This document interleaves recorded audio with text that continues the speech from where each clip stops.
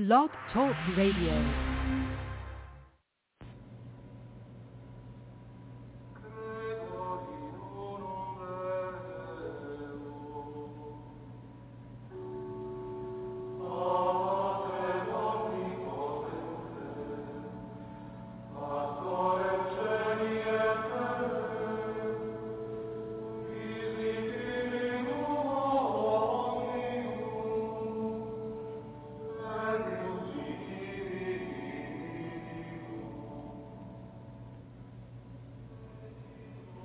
Welcome back to Zion's Redemption Radio Network. I'm your host, Mark Lichtenwalter. This is Fundamentally Mormon. Today we're going to be getting into Chapter 11 of Polygamy in the Bible. We'll be on pages 115 to 121. And the title of the chapter is Bathsheba the Beautiful. The reader program portion of the program is about 12 minutes long, and then we'll get into the reading and the commentary portion of the program. The guest call-in number is 917-889-8827. The phone lines will be open for questions and comments about theology. Thank you for listening to this program. Here we go.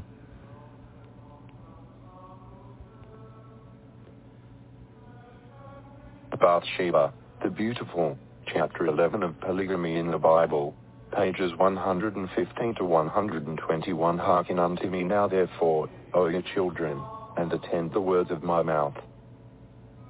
Let not thine heart decline to her ways, go not astray in her paths.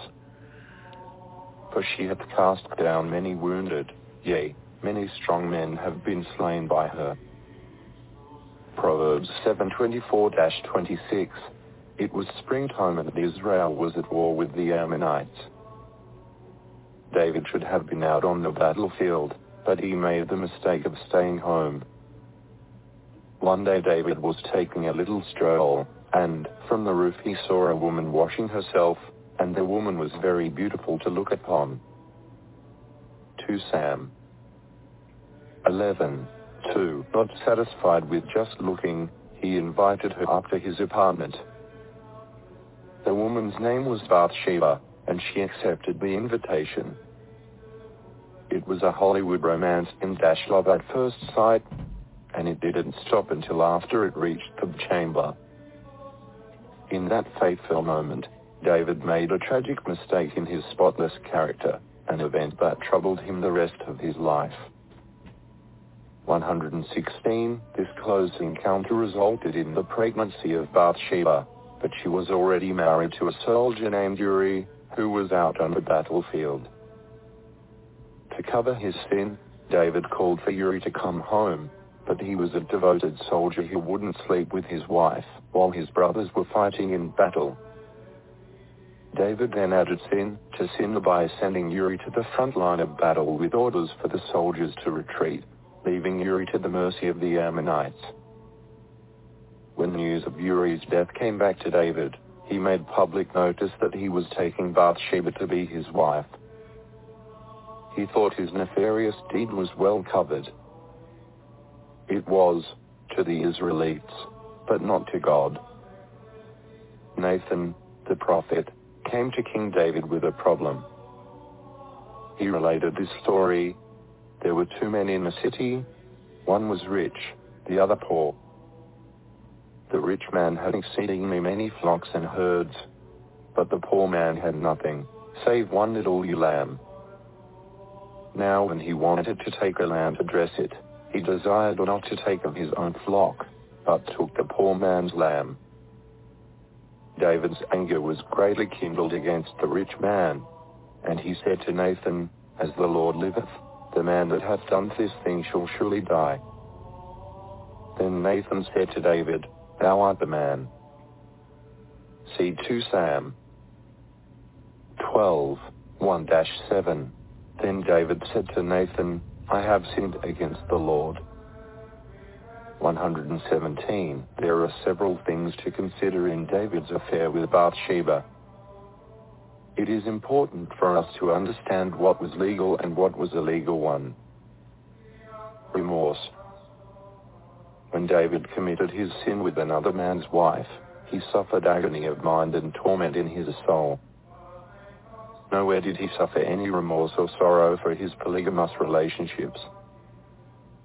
Polygamy was legal and proper, but his intercourse with Bathsheba was a heinous sin. 2. Rebuke. For his hidden sin of adultery, a prophet of God immediately came and rebuked him for the deed. In all the years that David lived polygamy, none of the prophets ever mentioned it to him as a sin. 3. Curses. When David committed adultery, God immediately put a curse on him and his house. 1. A. The child born of this illegal intercourse was struck dead by the Lord. 1. B. The Lord pronounced a curse upon David for his adultery by saying that, the sword shall never depart from thine house, and I will raise up evil against thee out of thine own house. The later rape and incest of his daughter, Tamar, was part of it. Then the murder of his son, Ammon, and the death of his son, Absalom, was further evidence. As though this were not enough, David sang a song in which he pled with the Lord to heal the bones which thou hast broken, and that he may hide thy face from my sins. Psalms 51, 8-9. David never had any such things happen to him because of all the women he took as wives. 118, 4. Sons and bastards. A definite distinction is made between a child acceptable through a polygamous marriage and another born in sin. David's child that was born in adultery was destined to die, in spite of all the prayers and pleadings of David. The law in Israel was that a bastard shall not enter into the congregation of the Lord, even to his 10th generation. Jude 23, 2. And the Lord struck the child that Uriah's wife bare unto David, and it was very sick. David therefore besought God for the child, and David fasted, and went in, and lay all night upon the earth. And the elders of his house arose, and went to him, to raise him up from the earth, but he would not, neither did he eat bread with them. And it came to pass on the 7th day, that the child died. 2 Sam 12, 15-18. Neither God nor David ever called this illegitimate child a son. I cannot help observing on this occasion, which is, that the adulterous offspring of David by Bathsheba, the wife of Uriah, begotten by David during the lifetime of Uriah, is mentioned 12 times in 8 verses, and is not once called a son, but the man-child. David, who, before he came to a sight and sense of his sin, might have called it so himself, but after he was awakened to a due sense of his iniquity, not all the torments which he endured while the child was sick, nor the news of its death, ever induced him to call 119 it my son, but then the man-child. How differently did he express himself on the news of the death of Absalom, 2 Sam 18:33, and Sam 19:4, where 8 times in 2 verses he repeats and Absalom, my son, etc. I'll venture to suppose that, if David had been asked the cause of this distinction, we should have reason to think he saw a most important difference between a child begotten in adultery, and a son begotten and born under polygamy. Torah, Volume 2, 18-19. However, after that child was dead, then another was born in wedlock, Solomon, who later became the builder of a temple and the king of Israel. He became the mouth of the people in prayer, and offered sacrifices in the temple and its dedication. His prayer to God was heard, and the house was so filled with God's glory that the priests could not stand to minister. Kings 8:11. Thus, The child born in adultery was not considered a son, had no rights in Israel, and had to die. When Bathsheba and David were lawfully carried, then God acknowledged the union, and the child born of this legal marriage was called a son and had the inheritance with all the rights of a son. God himself was the judge and administrator of the law, showing punishment for David's adultery, yet blessing his lawful polygamy. 5. Chastisement. The Lord chastised David by saying, I will take thy wives and give them unto thy neighbor before thine eyes. 2 Sam 12:11. If polygamy were a sin, why would God take 120 David's wives and give them to another, thus making a polygamist out of him if he wasn't one already? David's adultery was also a sin against his wives, so the Lord chastised David by taking them away from him. 6. Sin. The Lord said, David did that which was right in the eyes of the Lord, and turned not aside from anything that he commanded him all the days of his life, save only in the matter of Uriah the Hittite. I Kings 15:5. If David was doing that which was right all the days of his life, then his living polygamy was right in the eyes of God, but his dealing with Bathsheba and Uriah was a sin. 7. Inheritances. The civil law among the Jews was essentially the son who seeks an inheritance, or estate by succession, as the son, or to prove his sonship. This was based somewhat on Jude 23:2. The child born of David's adulterous intercourse with Bathsheba was not a son and that is, one who has the rights of lawful inheritances. It was for this reason that the child had to die, in spite of all of David's pleadings with the Lord for his life. He could not have title to the inheritances and the blessings, nor the scepter which the Messiah should receive in that line. If polygamy would have been considered a sin, equal to that 121 of adultery, then his son Solomon would not have been able to receive that kingship from his father, nor to pass it on down through his seed either. Thus we see the tremendous difference between a child born in polygamy and one that is born in adultery. One has all the rights and privileges and the other none. There is no clearer illustration of the absolute difference between polygamy and adultery anywhere in the Bible than in this account of David, Bathsheba, and their children. 122, chapter 12, the throne of King David.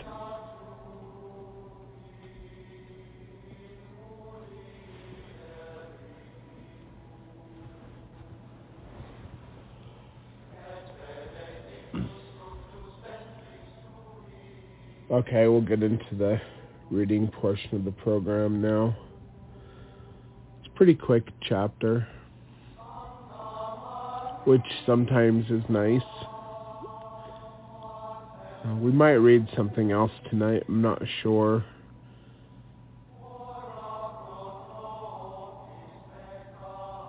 But let's get into this, the commentary portion of the program. Bathsheba the Beautiful, Chapter 11 of Polygamy in the Bible, pages 115 to 121. Hearken unto me now, therefore, O ye children, and attend the words of my mouth. Let not thine heart decline to her ways. Go not astray in her paths, for she hath cast down many wounded, yea, many strong men have been slain by her. Proverbs chapter 7, verses 24 through 26. It was springtime, and Israel was at war with the Ammonites. David should have been out on the battlefield, but he made the mistake of staying home. One day David was taking a little stroll, and from the roof he saw a woman washing herself, and the woman was very beautiful to look upon. 2 Samuel chapter 11, verse 2. Not satisfied with just looking, he invited her up to his apartment. The woman's name was BATHSHEBA, and she accepted the invitation. It was a Hollywood romance, love at first sight, and it didn't stop until after it reached the bedchamber. In that fateful moment, David made a tragic mistake in his spotless character, an event that troubled him the rest of his life. Page 116. This close encounter resulted in the pregnancy of Bathsheba, but she was already married to a soldier named Uriah, who was out on the battlefield. To cover his sin, David called Uriah to come home, but he was a devoted soldier who wouldn't sleep with his wife while his brothers were fighting in battle. David then added sin to sin by sending Uriah to the front line of the battle with orders for the soldiers to retreat, leaving Uriah to the mercy of the Ammonites. When news came back of Uriah's death,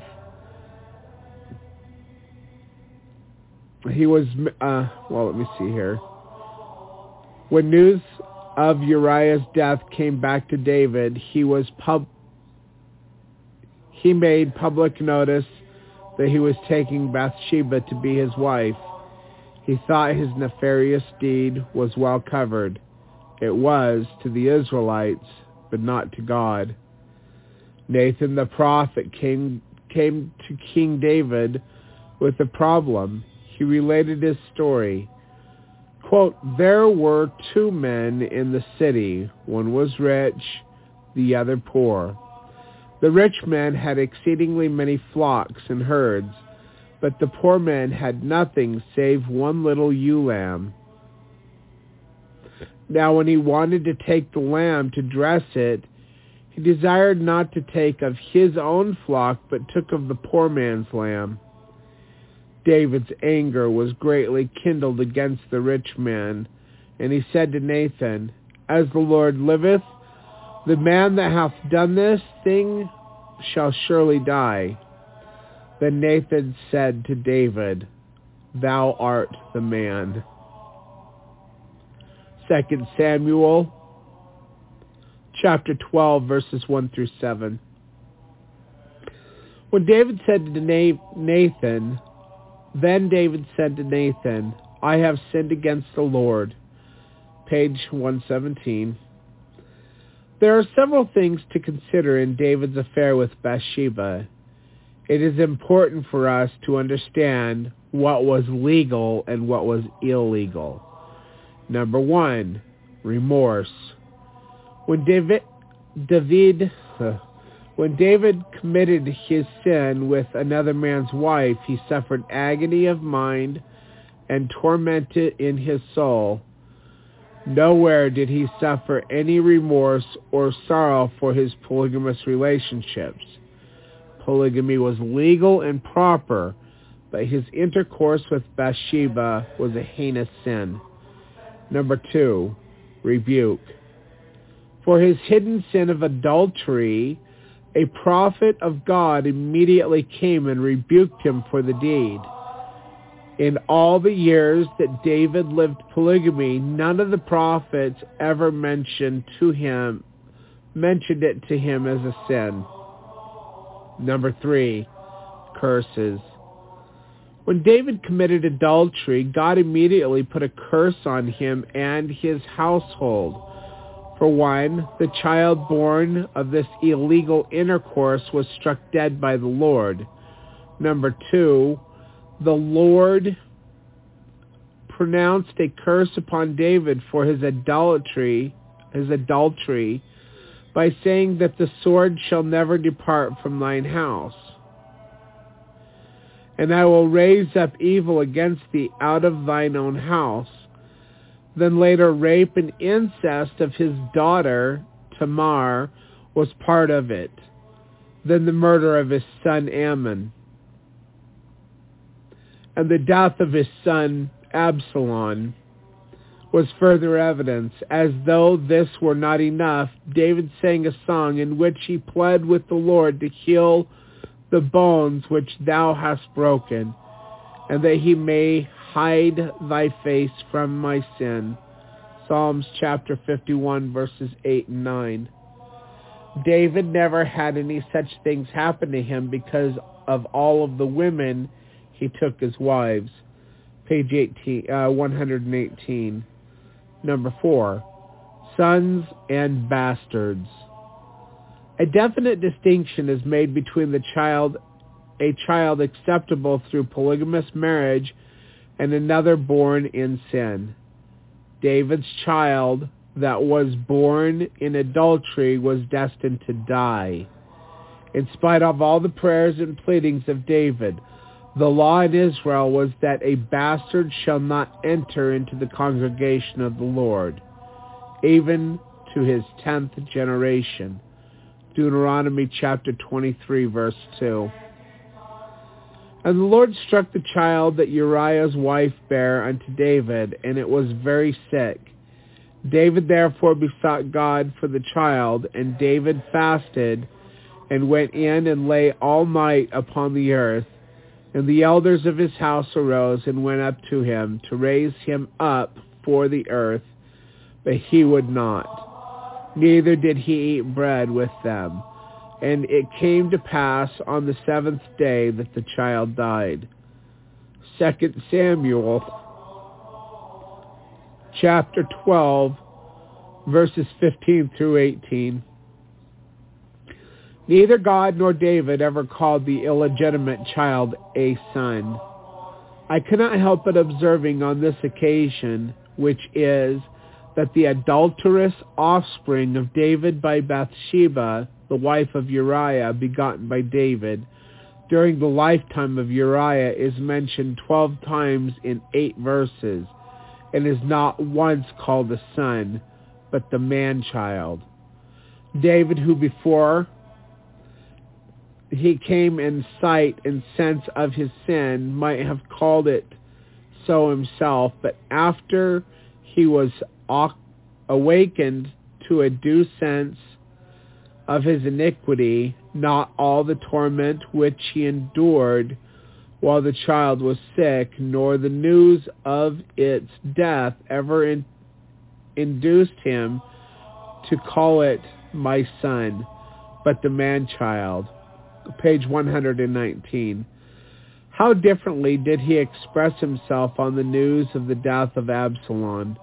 2 Samuel chapter 18, verse 33, and Samuel chapter 19, verse 4, where 8 times in 2 verses he repeats, "O Absalom, my son," etc. I'll venture to suppose that if David had been asked the cause of this distinction, we should have reason to think he saw a most important difference between a child begotten in adultery and a son begotten and born under polygamy. And that is end quote from Thelyphthora. I can't say that. It's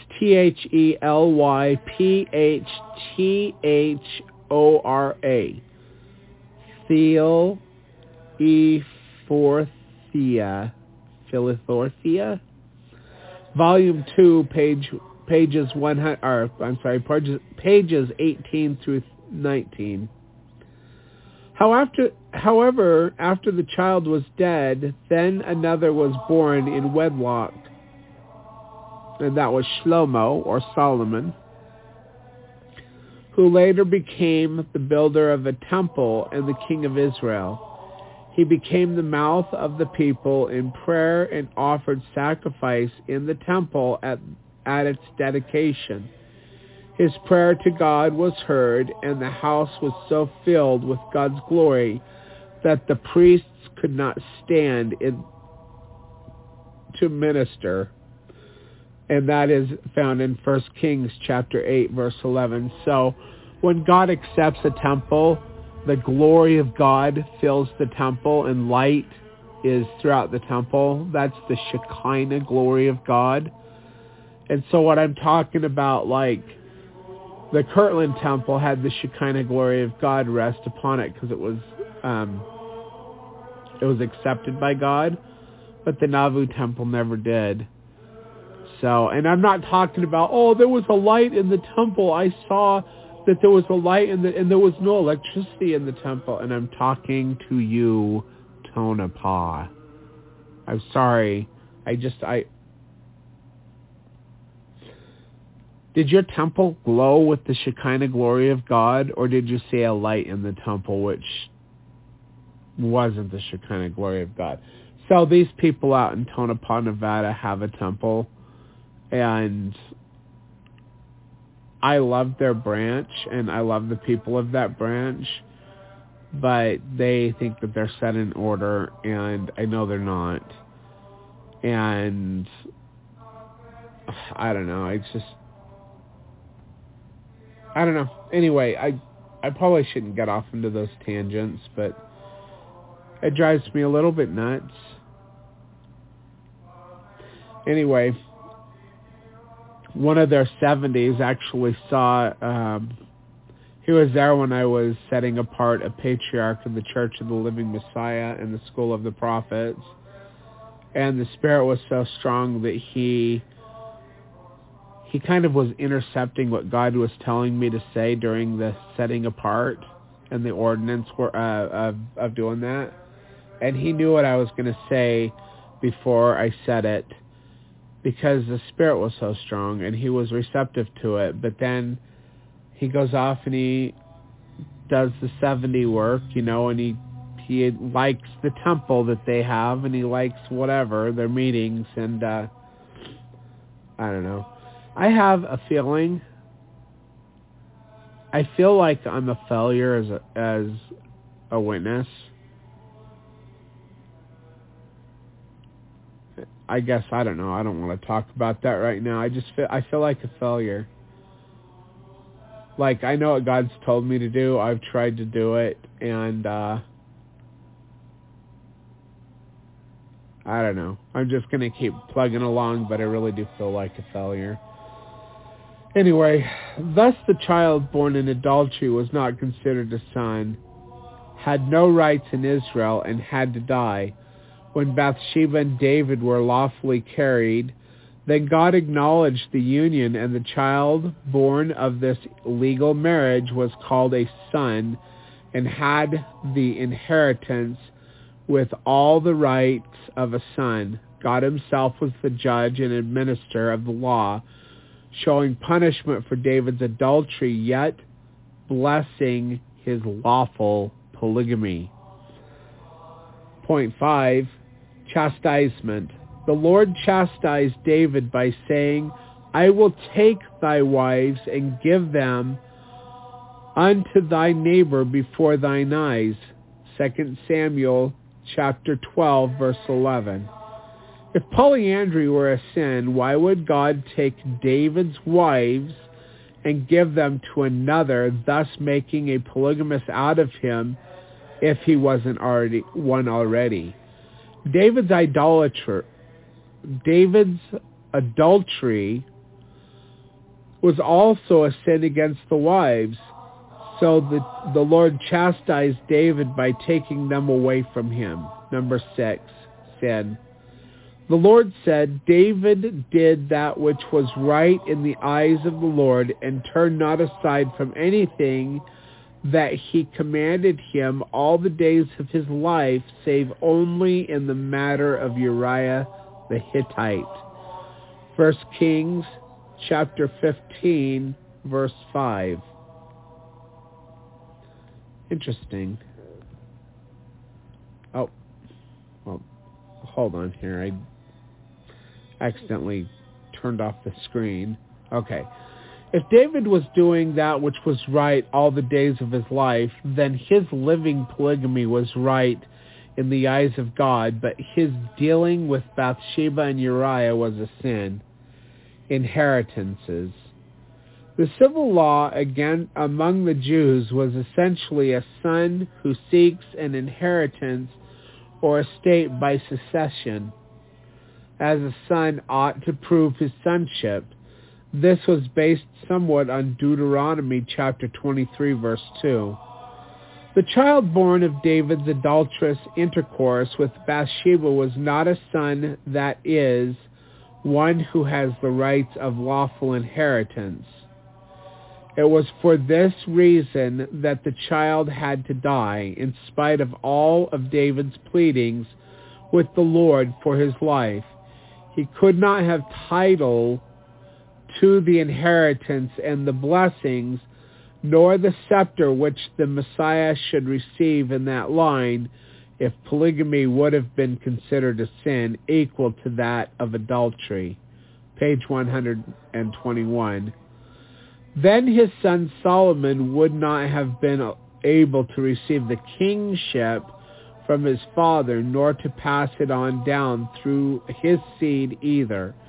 Thus we see the tremendous difference between the child born in polygamy and one that is born in adultery. One has all the rights and privileges, and the other has none. There is no clearer illustration of the absolute difference between polygamy and adultery anywhere in the Bible than in this account of David, Bathsheba, and their children. So that's the end of the chapter.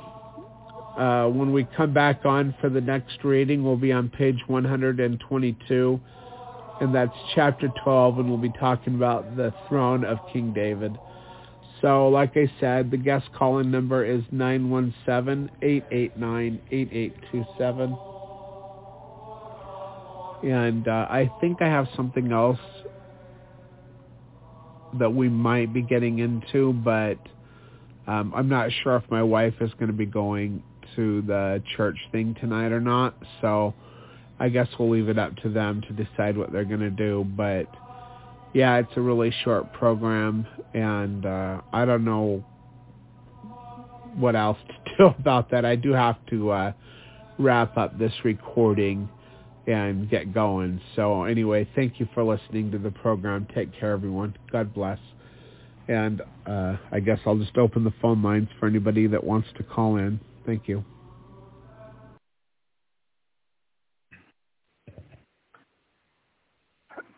My wife is not able to be on the program tonight. I'm going to play one thing, and then I think we'll just be done with the program for tonight, if I can get it to work. Let's see here. Yeah, we'll play this. It's only 16 minutes long, and then if we don't have anybody call in, then we'll just end the program. Here we go. School of the Prophets, the first oath and covenant of the priesthood. All those who enter into the school of the prophets or the Relief Society shall have taken the oath and covenant of the priesthood upon them, which oath is done by raising both hands to the square and saying, O Father, unto thee I pledge my oath. Thy kingdom come, thy will be done, on earth as it is in heaven. I will do all in my power to bring thy kingdom upon the earth. I covenant with thee that I will take thee as my law, and I will obey thy revelations unto me, whether they be revelations given to me or to another, but which are confirmed to me. It is the same. I know that ye cannot fail, and that I must obey the law upon which any blessing is predicated to get the good of that blessing. Even so, Amen. Brothers and sisters, welcome to the school of the sons and daughters of the gods, even the school of magi and of prophets and of seers, and of priests and priestesses, kings and queens. I am the teacher that hath been appointed for this school, and I am standing in my place at the head of the circle, for there shall be established a circle with a triangle in the middle. The teacher and priest at the head of the circle is Elijah. The king upon the right side is called Messiah, and the Magi upon the left is called Elias. You have come unto the house of the Lord to receive your second endowment. In the school of the prophets and in the Relief Society, the mysteries of God shall be revealed unto you in the bonds of brotherhood, sisterhood, charity, and love. All the rooms which ye shall meet in for the school of the prophets from this day forth shall be dedicated as a temple unto the living God, which is his house, even a house of prayer, a house of fasting, a house of faith, a house of learning, a house of glory, a house of order, a house of God. Wherefore, if ye will obey the order of this house, you will speak in turn, walk in turn, and let the love and charity that ye have one for another grow as ye perform these ordinances. For the order of the ordinances in this house alone will expand the love ye have for one another. Dedicatory prayer. The dedicatory prayer is a prayer of dedication by the inspiration of the Spirit, dedicating it as a school and temple of God. Inviting God into the house or dedicated room. All shall take a white handkerchief and waving them say, Hosanna, Hosanna, Hosanna, to God and the Lamb. Hosanna, Hosanna, Hosanna, to God and the Lamb. Hosanna, Hosanna, Hosanna, to God and the Lamb. Amen, amen, and amen. Now all those who wish to accept the obligations and blessings of the endowment, please raise your hands. Very well. Washing of feet. The holy priesthood holder washing the feet shall invite the patron to sit down and place a basin of water in front of him to put his feet in. The holy priesthood holder will then take off his garments and set them nearby, and gird himself with a long towel like a temple robe over one shoulder. He will then kneel down and begin the washing of the feet, saying, Brother, by the authority of the priesthood, after the order of the Son of God, I wash your feet, preparatory to receiving your second anointing in the house of the Lord, that you may rule and reign in the house of Israel, or Adam, forever. And at this time wash you clean every whit, that you are now clean from the blood and sins of this generation.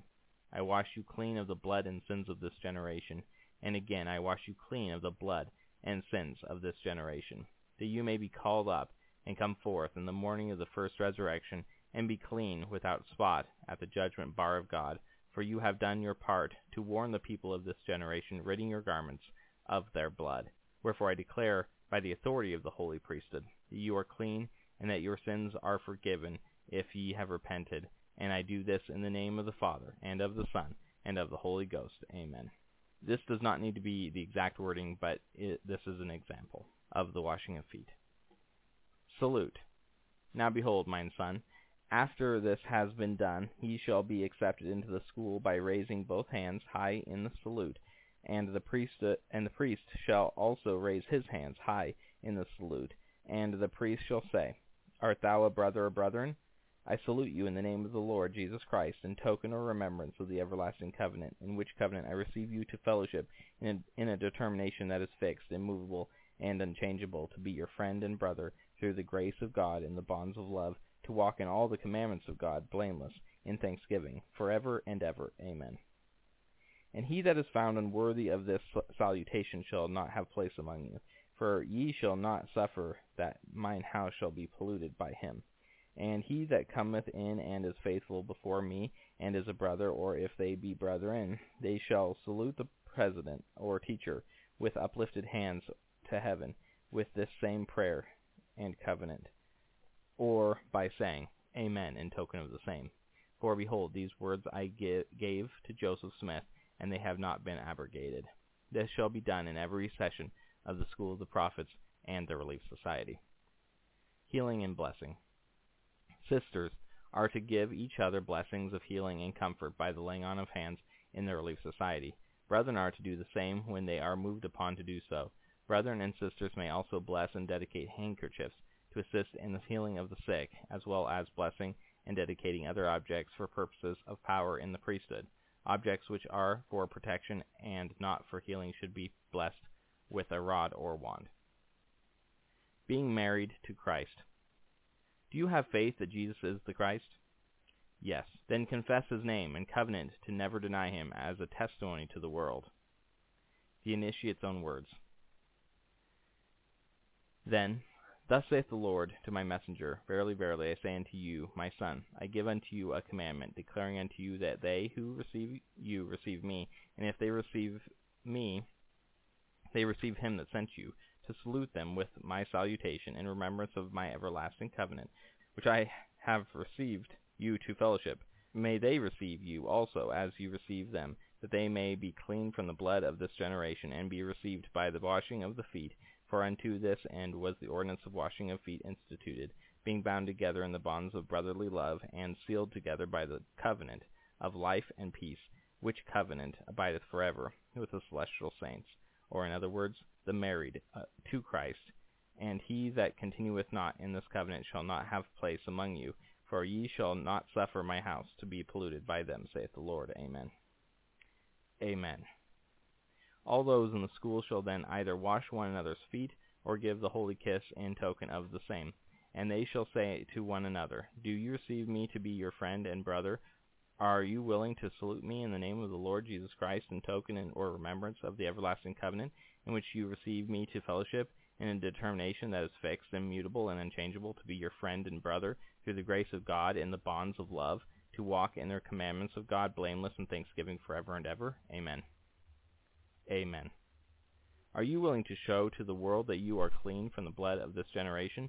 Do you covenant with me in the name of the Lord Jesus Christ, and in the presence of these witnesses, that you will love your companions in life as Christ loves the church, that you will cherish each other, comfort each other, forsaking all others who are not in the holy order, so long as you live? Yes. Having authority, I seal thee, brother, unto the anointed gods, even Christ, both male and female, and seal thee unto myself as mine own son in the first household of Jesus Christ, in the name of the Father, and of the Son, and of the Holy Ghost. Amen. Amen. Now men may be sealed to their wives in the second sealing, by taking them by the hand and saying, Art thou my sister? I salute you in the name of the Lord Jesus Christ, in token or remembrance of the everlasting covenant, in which I covenant to receive you to fellowship in a determination which is fixed, immovable, and unchangeable, to be your friend and brother, through the grace of God in the bonds of love, to walk in all the commandments of God, blameless in thanksgiving, forever and ever. Amen. Amen. Behold, sisters may also make the covenant and say, Amen, in token of the same. Also to the unmarried, I, the Lord, willeth that you should marry in the order, that I may have a pure people, saith the Lord.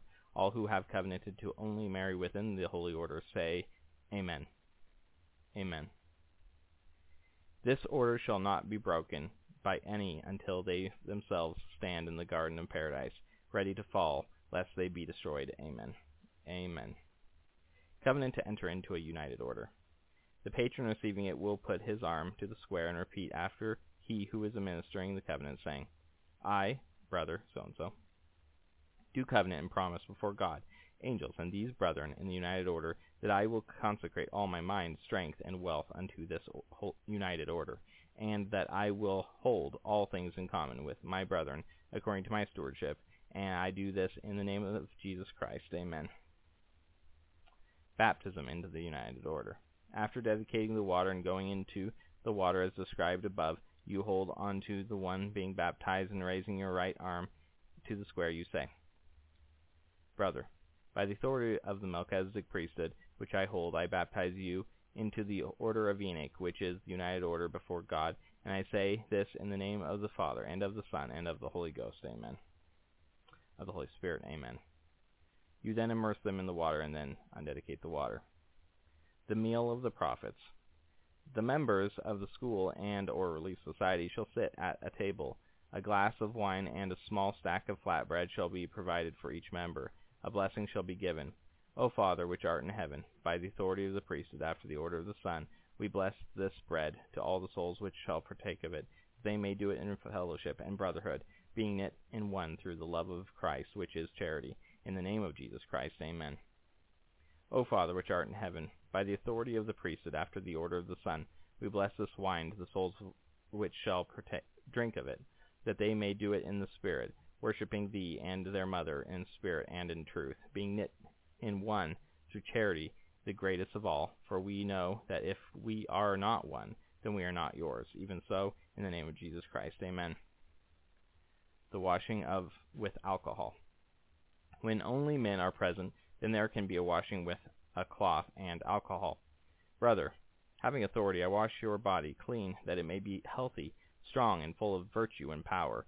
I wash your sins away with charity, making your garments white, even making thee clean every whit of the blood and sins of this generation. I do this in the name of the Father, and of the Son, and of the Holy Ghost. Amen. Amen. The provisional anointing. Brother, by the authority of the priesthood after the order of the Son, and in the name of Jesus Christ, I pour this holy consecrated oil upon thy head, and give unto you a holy anointing. I anoint and ordain thee a king and a priest of the Most High God, to rule and reign in the house of Israel forever. Predicated upon this anointing being sealed, I give thee power to bind on earth and have it bound in heaven, and whomsoever thou shalt loose on earth shall be loosed in heaven, and whomsoever thou shalt curse shall be cursed, and whomsoever thou shalt bless shall be blessed. But remember that these things must be done in accordance with those things which have been done before the foundations of the world.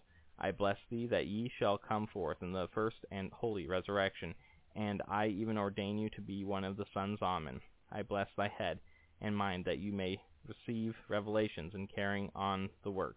I bless thy eyes that ye may see visions and the eternal worlds. I bless thy nose that ye may smell the sweet smells of the eternal worlds.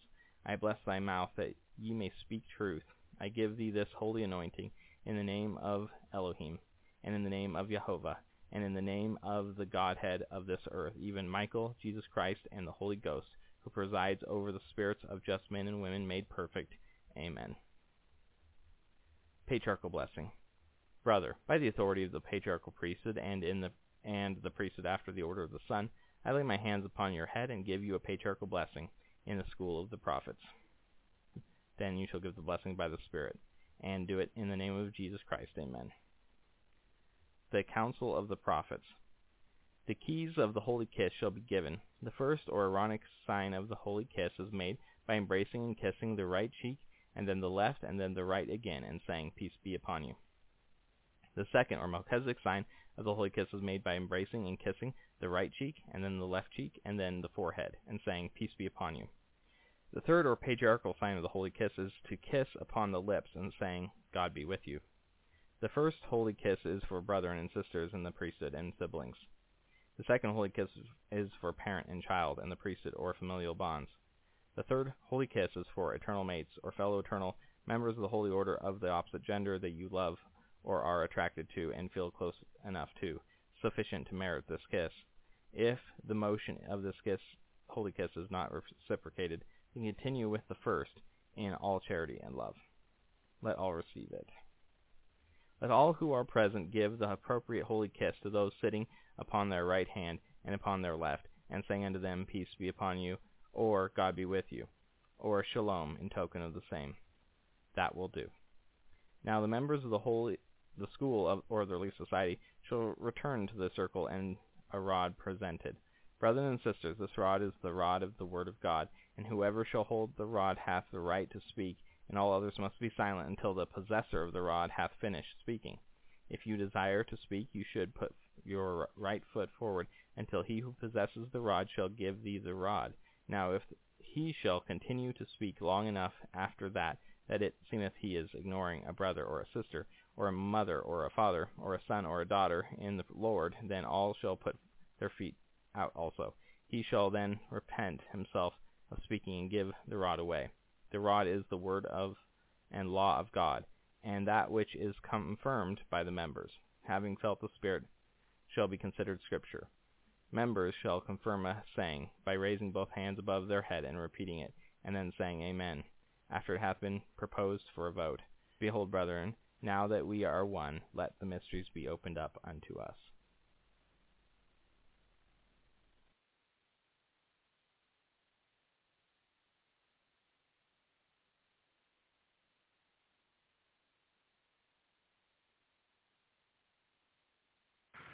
Okay, Emmett, unmute yourself. Are you there? I'm here. Hi. Hi.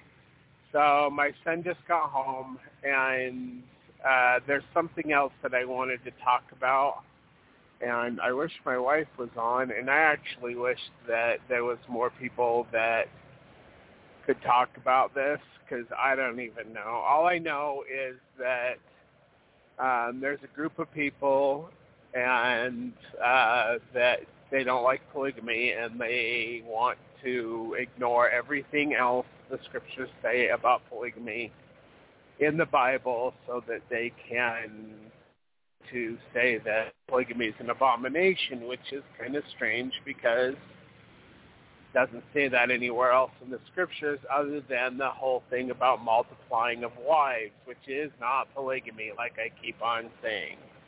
Anyway, I'm going to go into the depth, but I can still hear you. Can you begin to read that article, and then we'll just go over things as they come on along. Are you there? Emma? I'm here. Hold on. Okay. Okay, got it. How do I do that? I scrolled the screen a bit to the right. Hold on. Okay. It is called Is Polygamy a True Law of God? By Tricia Woolley, Dustin Smith, and Dustin Grady. Introduction. Jacob's sermon about having multiple wives and concubines contains a phrase which has always been considered the justification clause for when polygamy is allowed by God, or allowable by God. Statement comes from verse 30 of Jacob 2. For if I will, saith the Lord of hosts, raise up seed unto me, I will command my people to have many wives. Otherwise they shall hearken unto these things. Obey the traditional commandment of one man and one wife. Jacob 2, verse 30. The following verse-by-verse breakdown of Jacob's sermon, however, shows that this justification clause is actually the opposite of what Jacob was trying to communicate. Before we begin, here is a review of the three phases and how they get misinterpreted. 1. To raise up seed unto me allegedly means to have lots of babies / children. To command my people allegedly means to allow polygamy / command polygamy. 3. They shall hearken unto these things. That allegedly means without my commandment for polygamy, they must only have one wife or husband. As will be laid out in this article. I scrolled down a bit too far. As will be laid out in this article. Okay, so don't do that. I know. Okay, you have to give me time to pause. You have to, give me time to respond to parts. Respond. So, the scripture, just, you're going to have to stop a lot because I've got to talk about things. So whenever you hear the fact that I've unmuted my mic, just find a good place to stop. Okay, so the scripture is actually very plain and simple. And it doesn't contradict former revelation.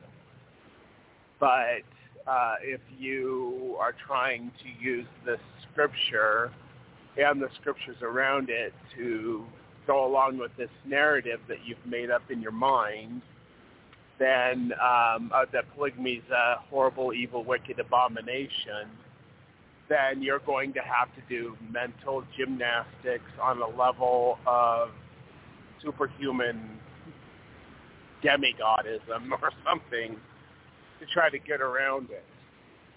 It's simple. But you twist it and you turn it into something that's not simple. To try to go along with some narrative that you have preconceived in your mind. And because the polygamy is such a great offense to you. Now, I have laid down a good foundation to show that polygamy in the Bible is never condemned except for in the case of multiplying wives. But even at that point, like Jacob, even King David and King Saul, King Saul was a polygamist. When he committed suicide, God gave the wives of Saul or Shaul to King David. But King David already had wives before he was anointed as king. So the whole multiplying of wife things is forbidden for kings to do, but multiplying of wives is not the simple basics of polygamy. That's above and beyond polygamy. So, and like the whole concubine things too, like that, there is no place in Torah for concubines to exist. So I'm going to throw that one out and just say that King David was wrong for doing that, but he was not wrong for, for living with a polygamous lifestyle. So anyway, go ahead, Emmett. Okay, continuing on. As will be laid out in this article, the correct understanding of each of those phrases should be the following. First, to raise up seed unto me is a reference to the Lord raising up a righteous people who will obey his commandments. 2, to command my people refers to the Lord's strict commandment of what they are to observe in order to become a righteous people. More specifically, it was the command that they should have only one wife and 0 concubines. They shall hearken unto these things is a statement of the fact or observation and not a commandment, or observation, and not a commandment. The phrase these things throughout the sermon consistently refers to the main topic of discussion of having multiple wives and concubines. One again. In fact, Jacob's sermon covers 2 topics, and the phrase these things is used consistently to reference them. First, it points to pride and greed for possessions and money. First topic, see verse 14 to 21. Then it refers to the main topic of the whoredoms and abominations of having many wives and concubines. Second topic, see verses 23, 24, 30, and 34. When we put that together, we get the following as an appropriate rewording of Jacob chapter 2, verse 30. For if I want to have a righteous people, I must command them to not have many wives or concubines, saith the Lord of hosts. Otherwise they will always degenerate into practicing the whoredoms of having many wives and concubines, which is an abomination. Do you have anything to say? Because there's like another big part. Yeah, so here they are taking scripture and they're trying to say that it means the opposite of what it actually says. A carnal people that they're not ready to receive the higher laws of plural celestial marriage, they're always going to turn polygamy into something that it's not meant to be. So unless God gives a revelation that somebody should live plural celestial marriage, they should not live plural celestial marriage. So I don't know what's so hard to understand about that. Also, like I've said in the past, I didn't ask for this, but God gave it to me anyway when I was asking about where God was before the Big Bang. Because I was like, okay, well, if everything all started at this point of the Big Bang and God is eternal, where was God before the Big Bang? And, I really wrestled with that for a long time, and I tried to wrap my mind around it to the point where it, just gave me big old headaches. I mean, really mental exertion trying to understand and make it make sense. And God took me up in the spirit, and he showed me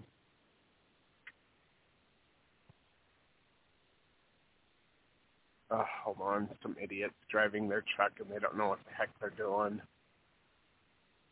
Anyway, excuse me. They,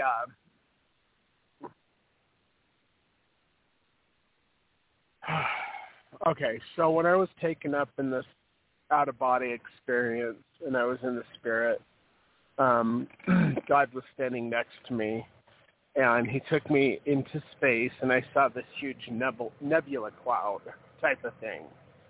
And I came down into this cloud, and I realized that, and I saw that it was made up of all of these little spheres of light. And God told me that these were the intelligence, or this is the intelligence, or the intelligences.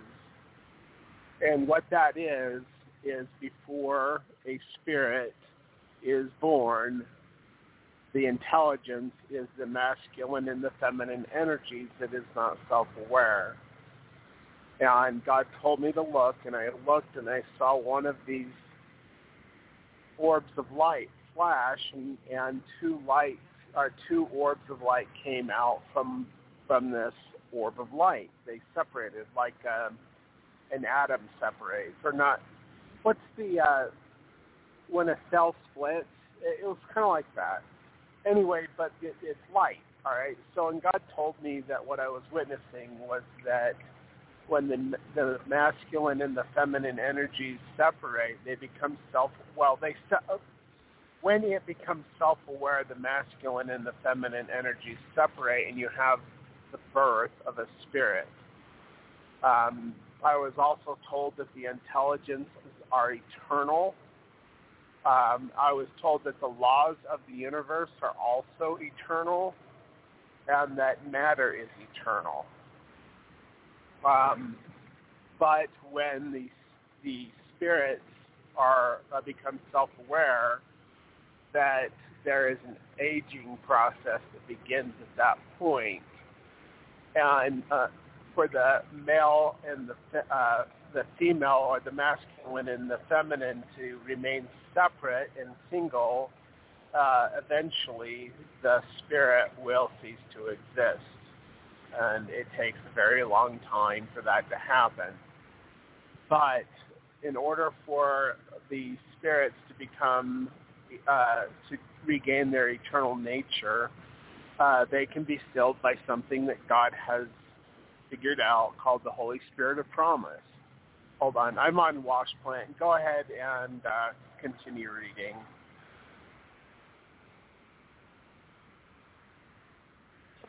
Okay, got it. We can break down Jacob's sermon verse by verse, paying attention to the overall message and the three main points he reiterates throughout it. The structure of the message forms a parallelism, or the entire sermon may be divided into two halves which mirror each other equally, such as ABBA.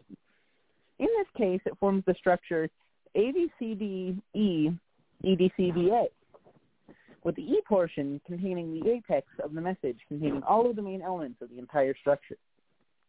This structure is most commonly referred to in scriptures as a chiasmus, or a chiasm. It's called a chiasm. Yeah, chiasm. Okay, so I'm on top of Wash Plant. So I'll just say that in order for the masculine and the feminine to gain eternal lives and to be to gain that eternal energy that the intelligence has before it becomes self-aware, a masculine and a feminine must be filled by the Holy Spirit of Promise.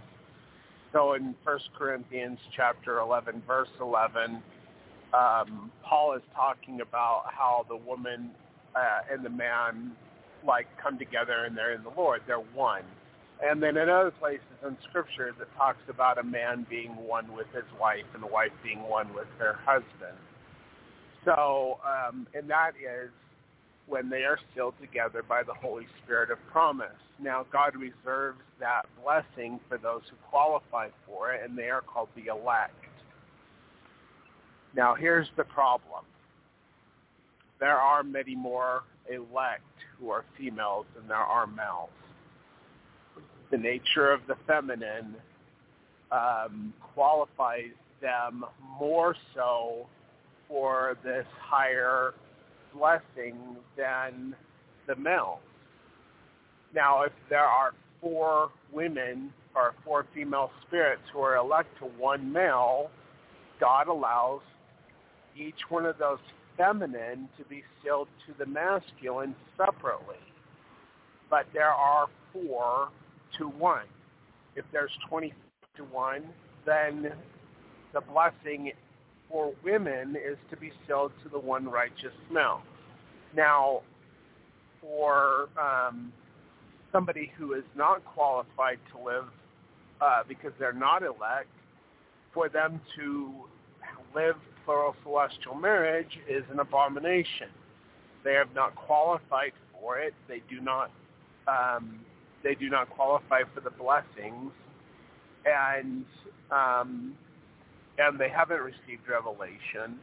So I've had a lot of people, they come to me as, who I am, and they say, well, I really want to live plural celestial marriage, and they only want to do it for carnal nature. All of the other stuff that comes along with mortality, like this blessing is higher than that. But it is required for the female and the male to be sealed by the Holy Spirit of promise, but also to be sealed up unto God at the same time. So,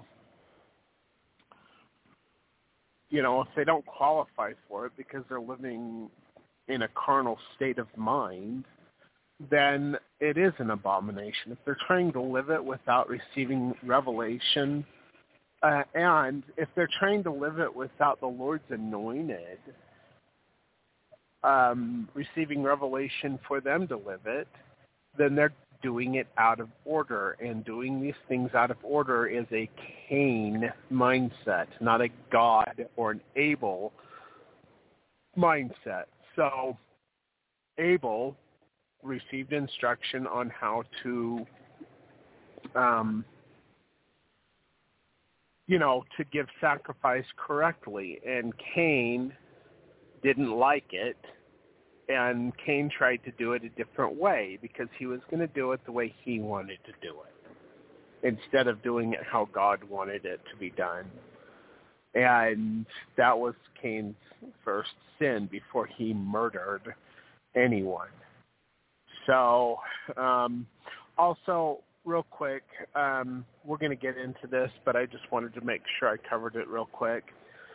Doctrine and Covenants, section 132, the language of that revelation, many say that it was given 8 years after Joseph died or something like that. But that's not true, because in the Nauvoo Expositor, which was published before the death of Joseph and Hiram, it says, and it gives language of the revelation of section 132. Hold on, I'm at the terminal. Green light to the 3. Anyway, so there's evidence before the death of Hiram and Joseph that section 132 existed. Now, we don't have the revelation beforehand. Apparently, well, okay, so I guess I got to go back.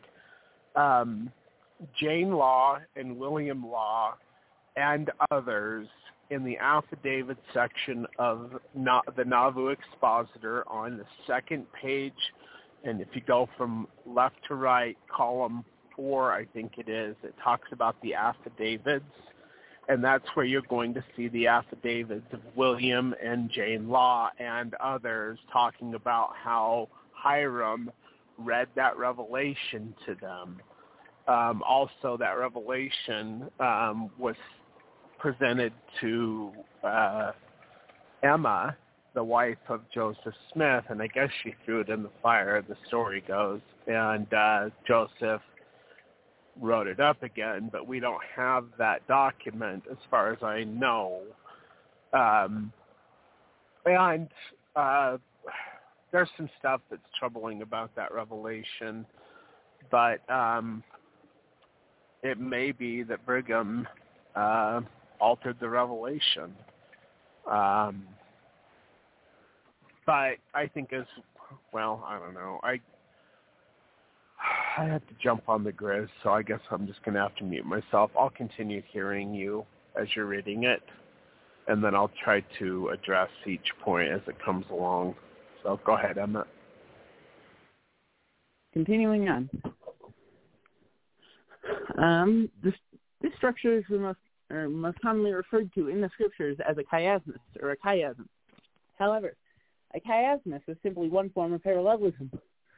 The structure used in Jacob 2 is actually called an antimetable, or antimetable. I can't pronounce that. Oh, it's right there. Antimetabole.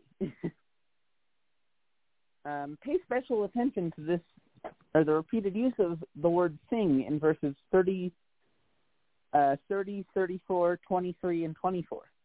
Each instance refers to polygamy. Jacob says this thing or these things repeatedly because it is a direct reference to the main topic of discussion, the whoredoms and abominations of polygamy. What's so interesting is that this is a chiasmus structure where verses 23 and 34 to 35 are the outer support blocks for verse 30. So ironically, the verse that people use to justify polygamy is actually the center point of a chiasmus condemning it. Furthermore, the phrase, saith the Lord, is used 9 times throughout the chiasmus of only 13 verses. This is a remarkable emphasis not found in the scriptures at such a high rate. 23. But the word of God burns in me because of your grosser crimes. For behold, thus saith the Lord, this people begin to wax in iniquity. They understand not the scriptures, so they seek to excuse themselves in committing whoredoms, because of the things which are written concerning David and Solomon his son. Jacob makes it clear that polygamy is a gross crime, or an iniquity. 24. Behold, David and Solomon truly had many wives and concubines, which thing was abominable before me, saith the Lord. Which thing is speaking of polygamy, it says. This is the first use of the term thing, which points to the main subject. Having many wives and concubines, polygamy. Note that this statement directly conflicts with the assertion in D&C 132, or section 132, that God gave David and Solomon all their wives and concubines, with the sole exception of Uriah's wife, BATHSHEBA. I hope I'm pronouncing that name right.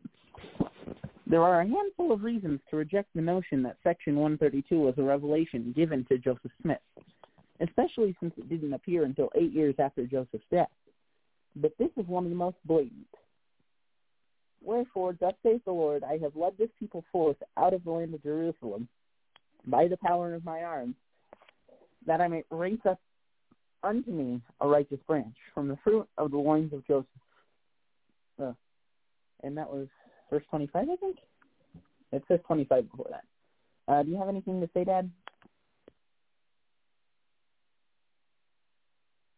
I'm assuming he's still out of service. I 26. told you I was on the grizz. I don't know any terms. Okay. 26.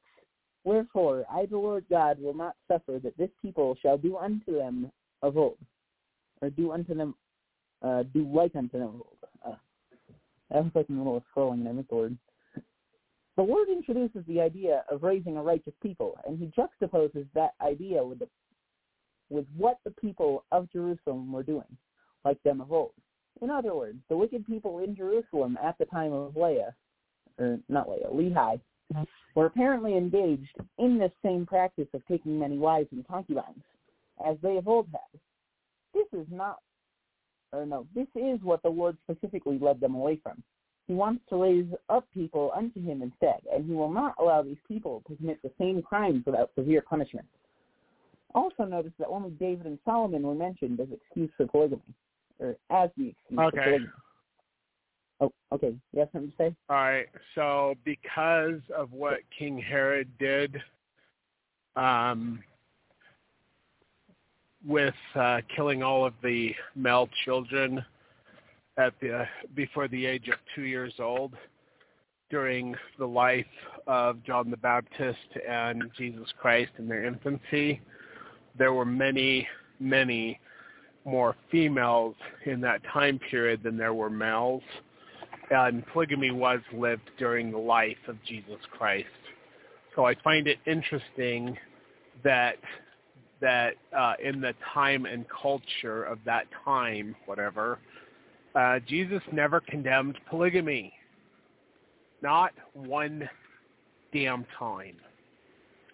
So when people are like, well, part of the reason for the destruction of Jerusalem before the Babylonian captivity was because they were living polygamy, which is interesting because you're reading into Scripture what isn't actually written. Part of the reason for the destruction of Jerusalem was because what King Josiah did when he took the book of the law of the Lord, which was found in the temple, and added many vain and foolish things to the laws of God, which did not exist in the original Torah. They also were not keeping the Sabbath day on the correct day, which Jeremiah told them that God told him that if they would just repent and correct the Sabbath day worship and do it on the correct day, that God would turn away the evil which he committed to do to them. So when people are like, well, they were living polygamy in the days of Jeremiah the prophet. Well, you know what? They were living polygamy in the days of Jacob.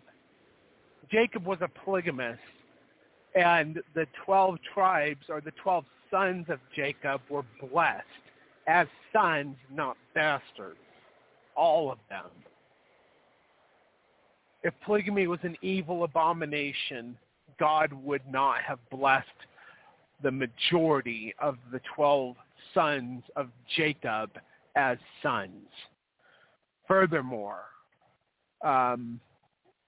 King David and his children were all sons.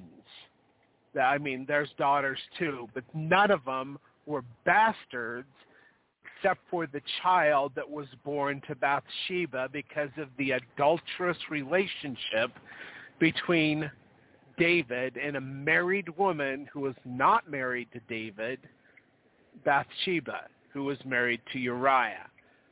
That child was cursed as a bastard. So, and then there's just like all of these other examples, and that's why I've been going over polygamy in the Bible.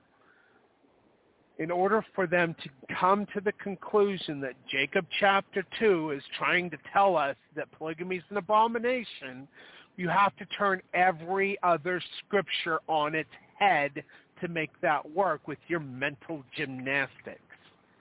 Now, if you believe the lie that polygamy is an abomination, according to the principles found in 2 Thessalonians chapter 2, you receive strong delusion because you believe the lie of believing false doctrine, and you are damned because of your false traditions and your false beliefs. All they who believe a lie receive strong delusion that they all might be damned because they did not love the truth. And I would add, they didn't love the truth enough to go to God to find out what the correct interpretation of Scripture is.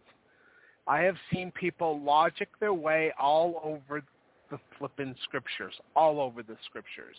Part of the reasons the Jews don't accept Jesus is because they logic all over the damn place. I've seen people use their logic to reject Mormonism and the prophet Joseph Smith, even after they have a witness of the Spirit that Joseph was a true prophet. But then they get their little logic out and they go crazy. I've actually watched my aunt, who has seen Jesus face to face, reject Jesus because she started logicking according to the logic of the Jews. When people say that the Scriptures, like you can study the Scriptures and that will get you to God. Well, you know what? If you don't study the Scriptures and get the correct interpretation of Scripture by revelation to know what God's interpretation of Scripture is, then you're going to be nothing more than every other apostate religion on the whole entire earth. Because it takes revelation. But if you're getting revelation after you have been cursed with a strong delusion, then the revelation you're getting is not from God, it's from a bad source. But you're going to believe it because you've been given over to strong delusion for believing the lie in the first place. And in order to come out of that strong delusion, you need to repent and turn away from your false lies and false doctrine. Anyway, okay, I will mute myself again. Thank you, Emmett. Welcome. Okay, continuing on. Which one are we on? I just read this. Okay. Also notice that only David and Solomon were mentioned as excuses for polygamy. They were not even attempting to blame Abraham.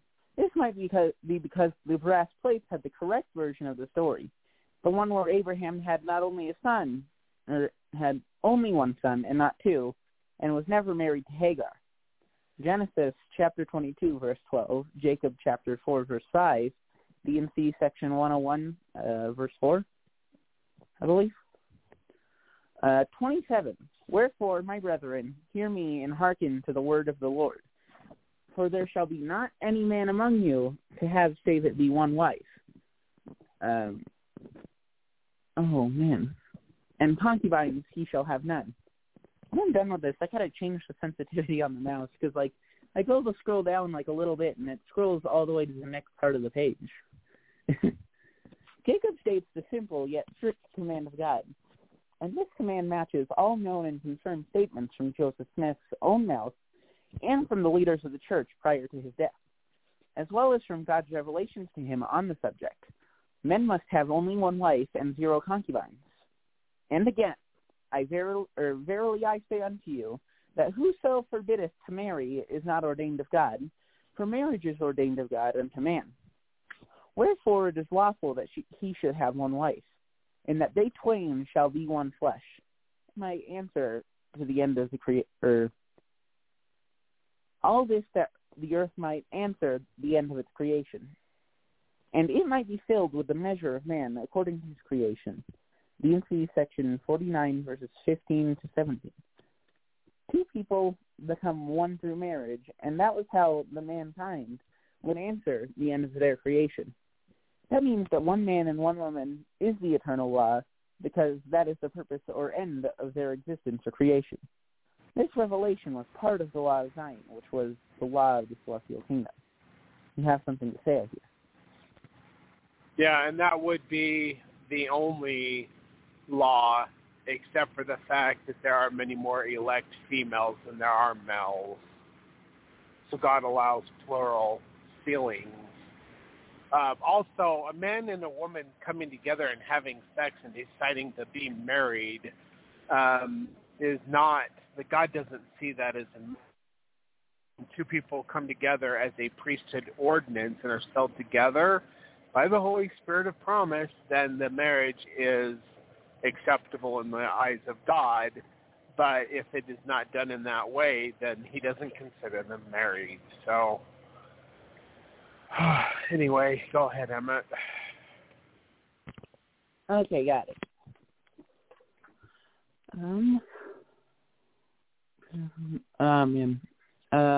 And again, verily I say unto you, that whoso forbiddeth to marry God, or to marry, is not ordained of God, for marriage is ordained of God unto man. Wherefore it is lawful that he should have one wife, and they twain shall be one flesh, and that all this that the earth might answer the end of its creation. Oh, I realized I just started reading the wrong quote. Okay. That was something else was coming to my mind. Go ahead, Emma. Finish that part. Okay. Well, I was just reading part of D&C 49, 15 to 17 again. So, yeah, and then I'm going to read D&C 105 next. So, continue. Well, just hold on. Okay. When Peter was given the sealing keys and authority so that whatsoever he sealed on earth would be sealed in heaven, and whatsoever he loosed on earth would be loosed in heaven, that was the sealing ordinances so that people could receive the sealing of the male to the female. Because in order for the elect to receive the higher blessings, they have to be sealed. That's what that was all about. Like, what else is he sealing? He's sealing families together. And then there was a sealing ordinance to where you were sealed up to the Father through the Son. those sealing ordinances are given to a man on the earth who is the appointed and anointed of God. And no one holds the keys to that except for one person on the earth at a time. Joseph held those keys. Peter held those keys. And when the Father placed his hands upon my head and sealed me up to himself, he also sealed those keys upon me, and I am the appointed and the anointed Davidic servant that God set apart. And that happened in 2003, and I've held those keys the whole time, that ever since that, ever since 2003. I know that's crazy for people to believe because Rusty Nelson somehow holds them. Well, I don't know what to tell you. God's the one that gave it to me. God the Father physically gave them to me. So I hold them and I've used them, and I don't know. It's just a fight. Like, trying to bring the house of God in order and to direct Ephraim is like herding cats. Nobody wants anybody to have any kind of authority over them, but like the whole thing with like Acts chapter 3, 22 and 23. Moroni said that man was Christ, but the day had not yet come when he would be rejected by his people. Well, Acts 3, 22 and 23, which is the quote that Moroni gives Joseph Smith, is talking about the man like unto Moses. And the man like unto Moses has said that if you do not hear the words of that prophet, and it's not only to hear, but it's to Shema, hear and obey, then you will be cut off from among the people. So these people that are like, I will not listen to anybody but Jesus Christ, and whatever revelation comes into my brain, well, I'm sorry, God does have a man like unto Moses, who is a Messiah, who would be rejected by his people. And something else interesting about that is Jesus had already been rejected by his people.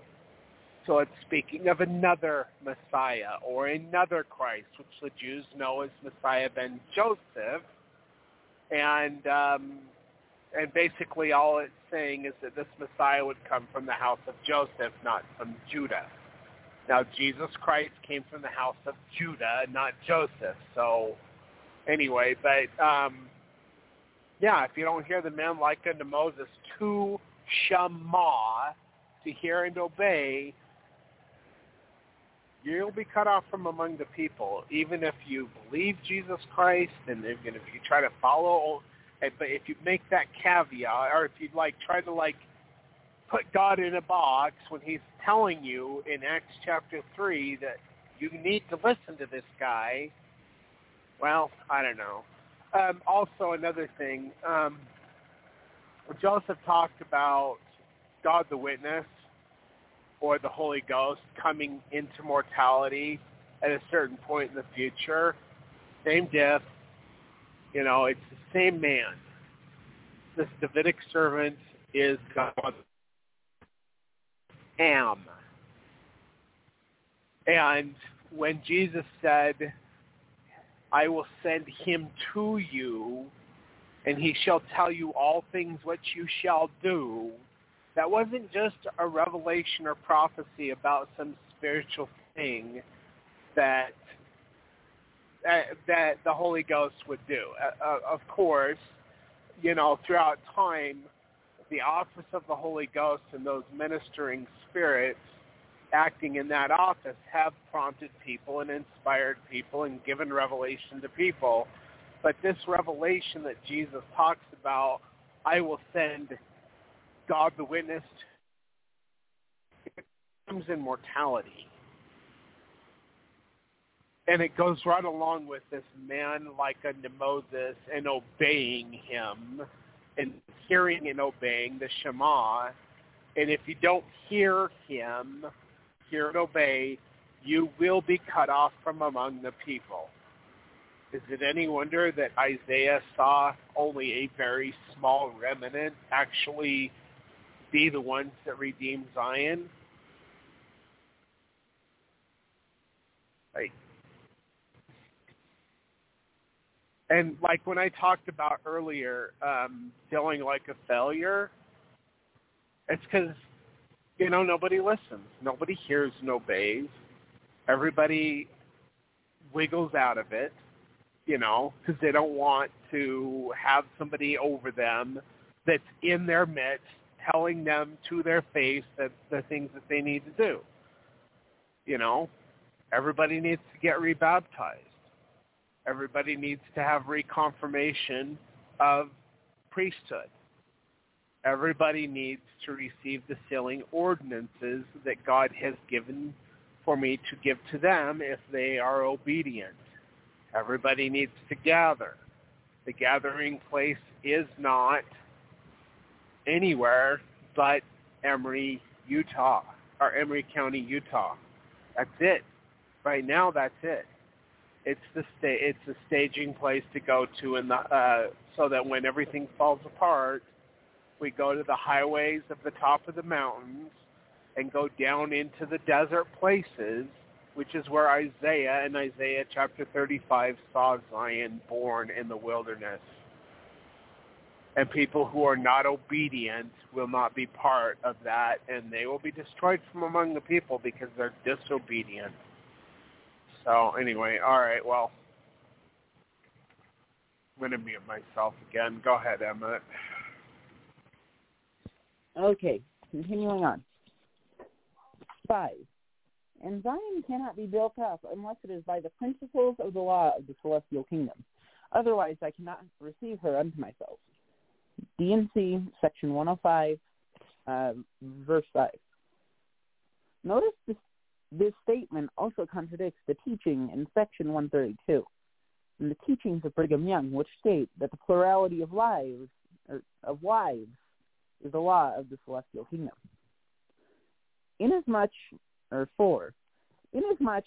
as this Church of Christ has been reproached with the crime of fornication and polygamy, we declare that we believe that one man should have one wife and one woman, but one husband, except in case of death where either is at liberty to marry again.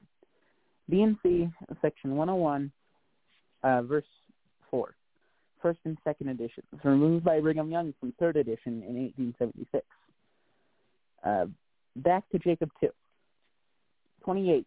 For I, the Lord God, delight in the chastity of women, and whoredoms are an abomination before me, thus saith the Lord of hosts. Multiple wives, polygamy is a whoredom and an abomination. I don't know, it looks like it says this, these.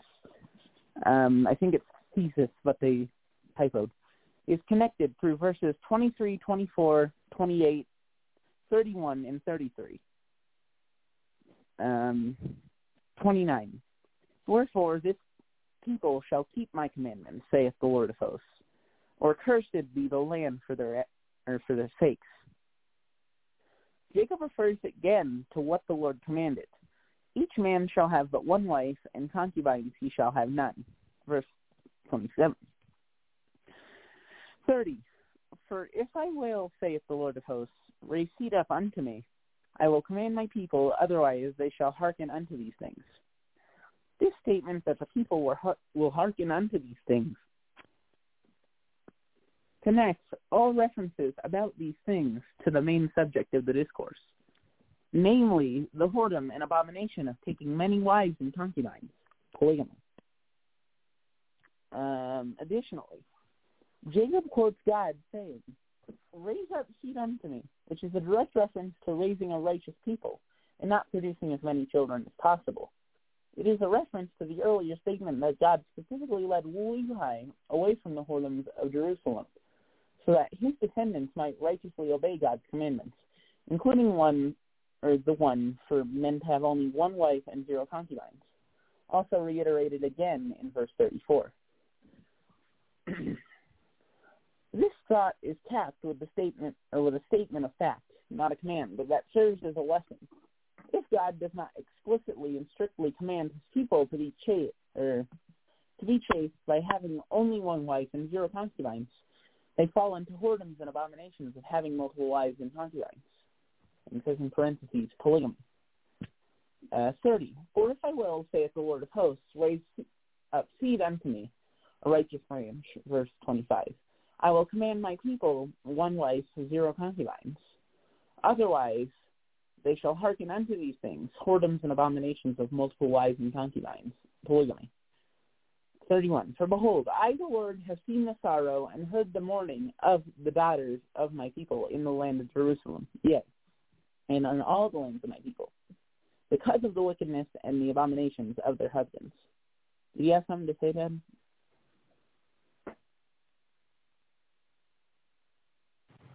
Actually, I'm just trying not to throw up.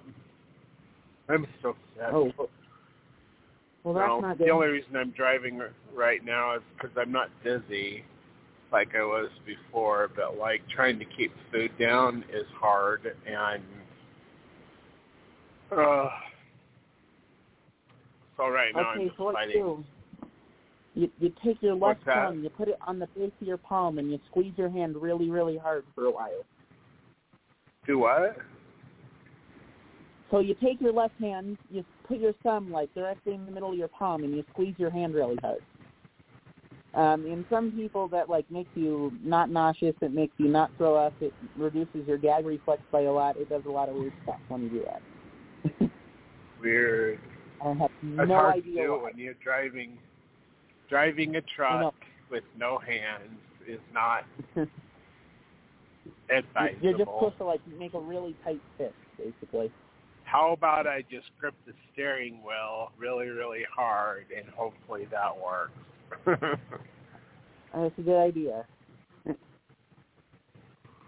Anyway, okay. So what I was saying before, if you're not supposed to live polygamy, there's a carnal nature to polygamy that is wrong. And people shouldn't live it unless they are commanded to live it. My biggest problem with this interpretation of Jacob chapter 2 is it turns all the rest of the scriptures on their head to make this one thing work, and it doesn't work.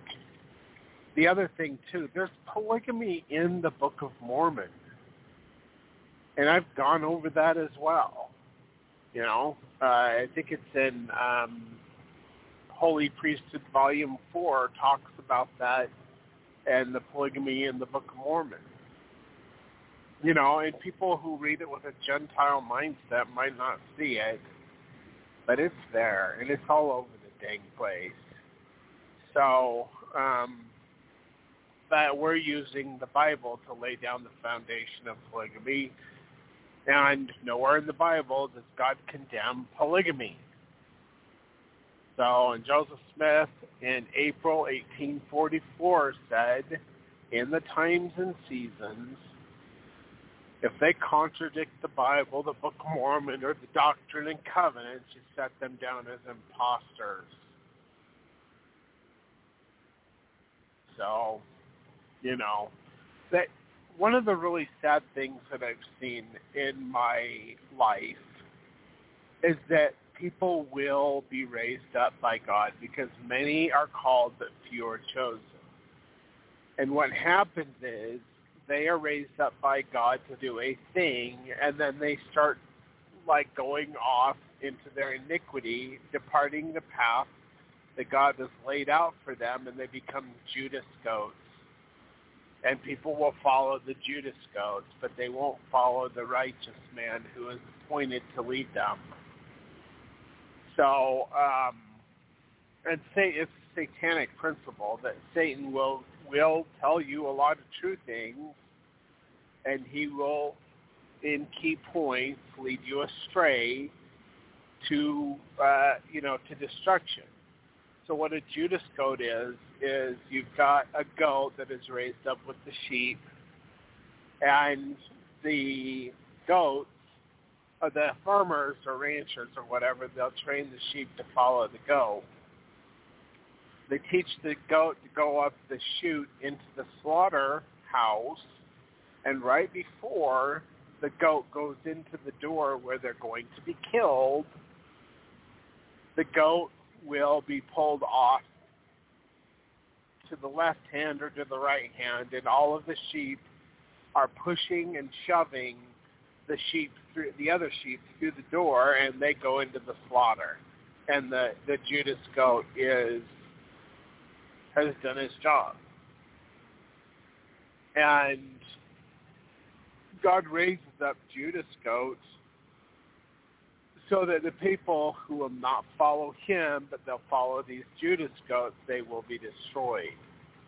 Because God doesn't want you to follow somebody without following, getting revelation. But so like when the people are raise up some prophet and they become idols to the people,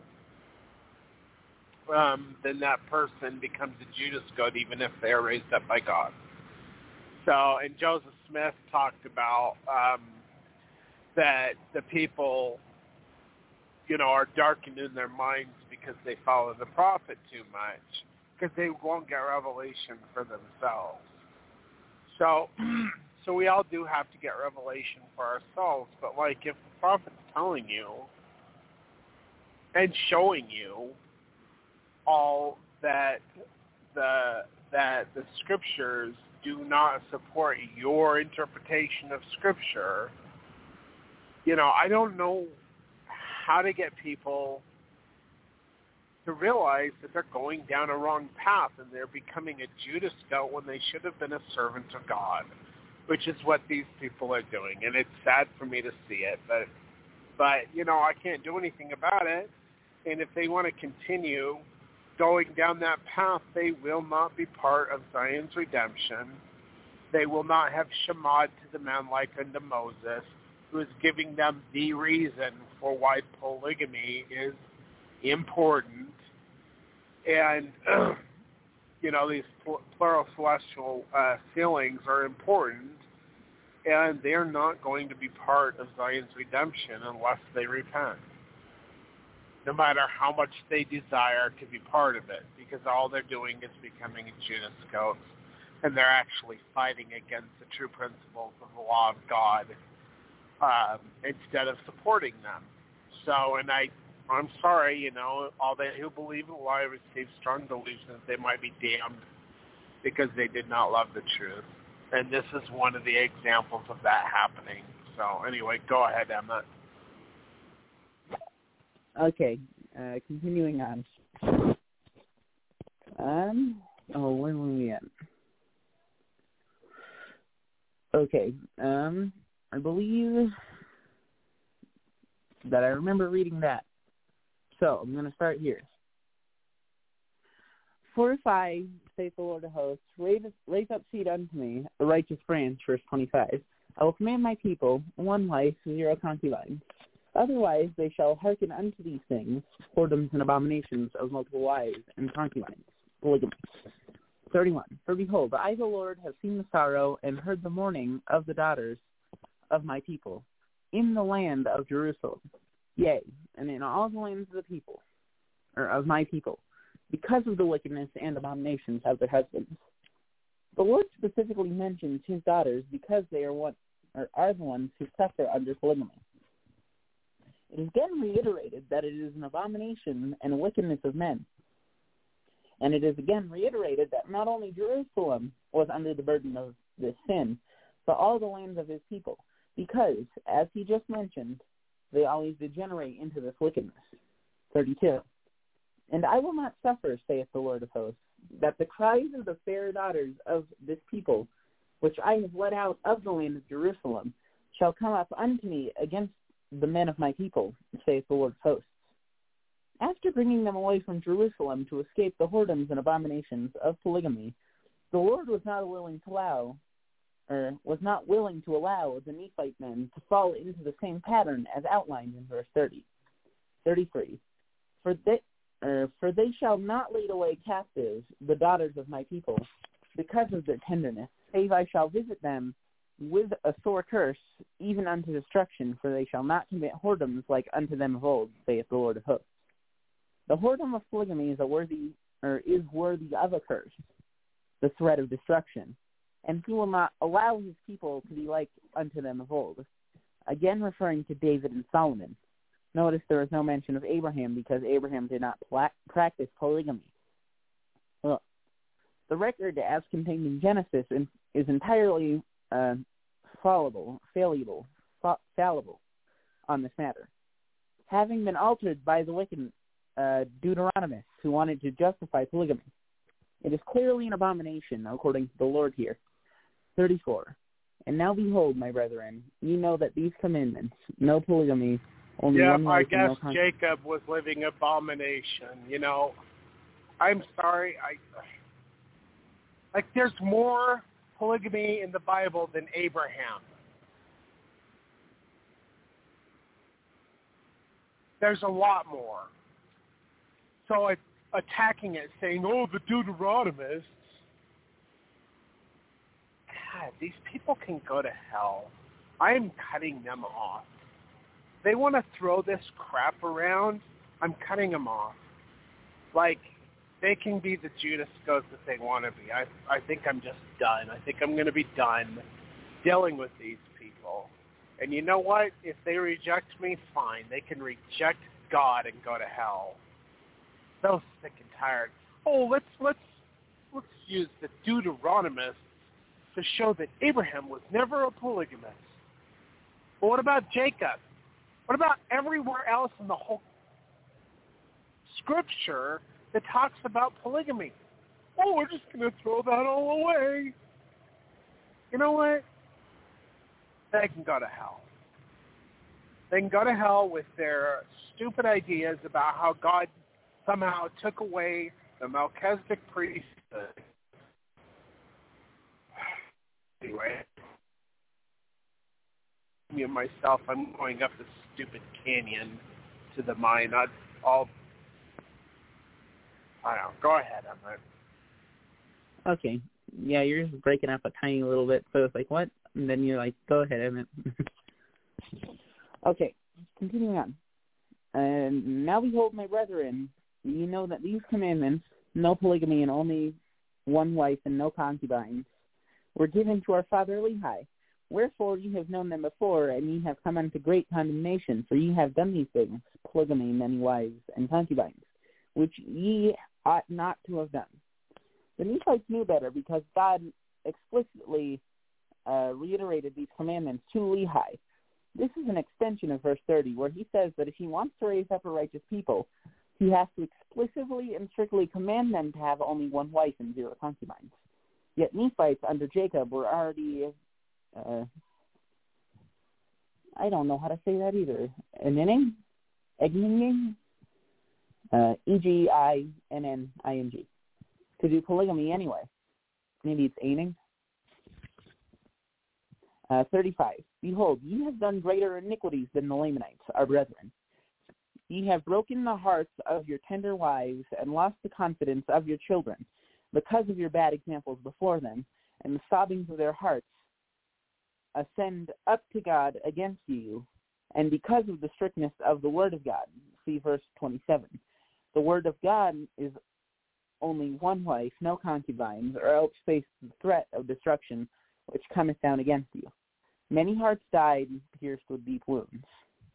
Polygamy is a selfish and gross crime, and the victims are the wives/wife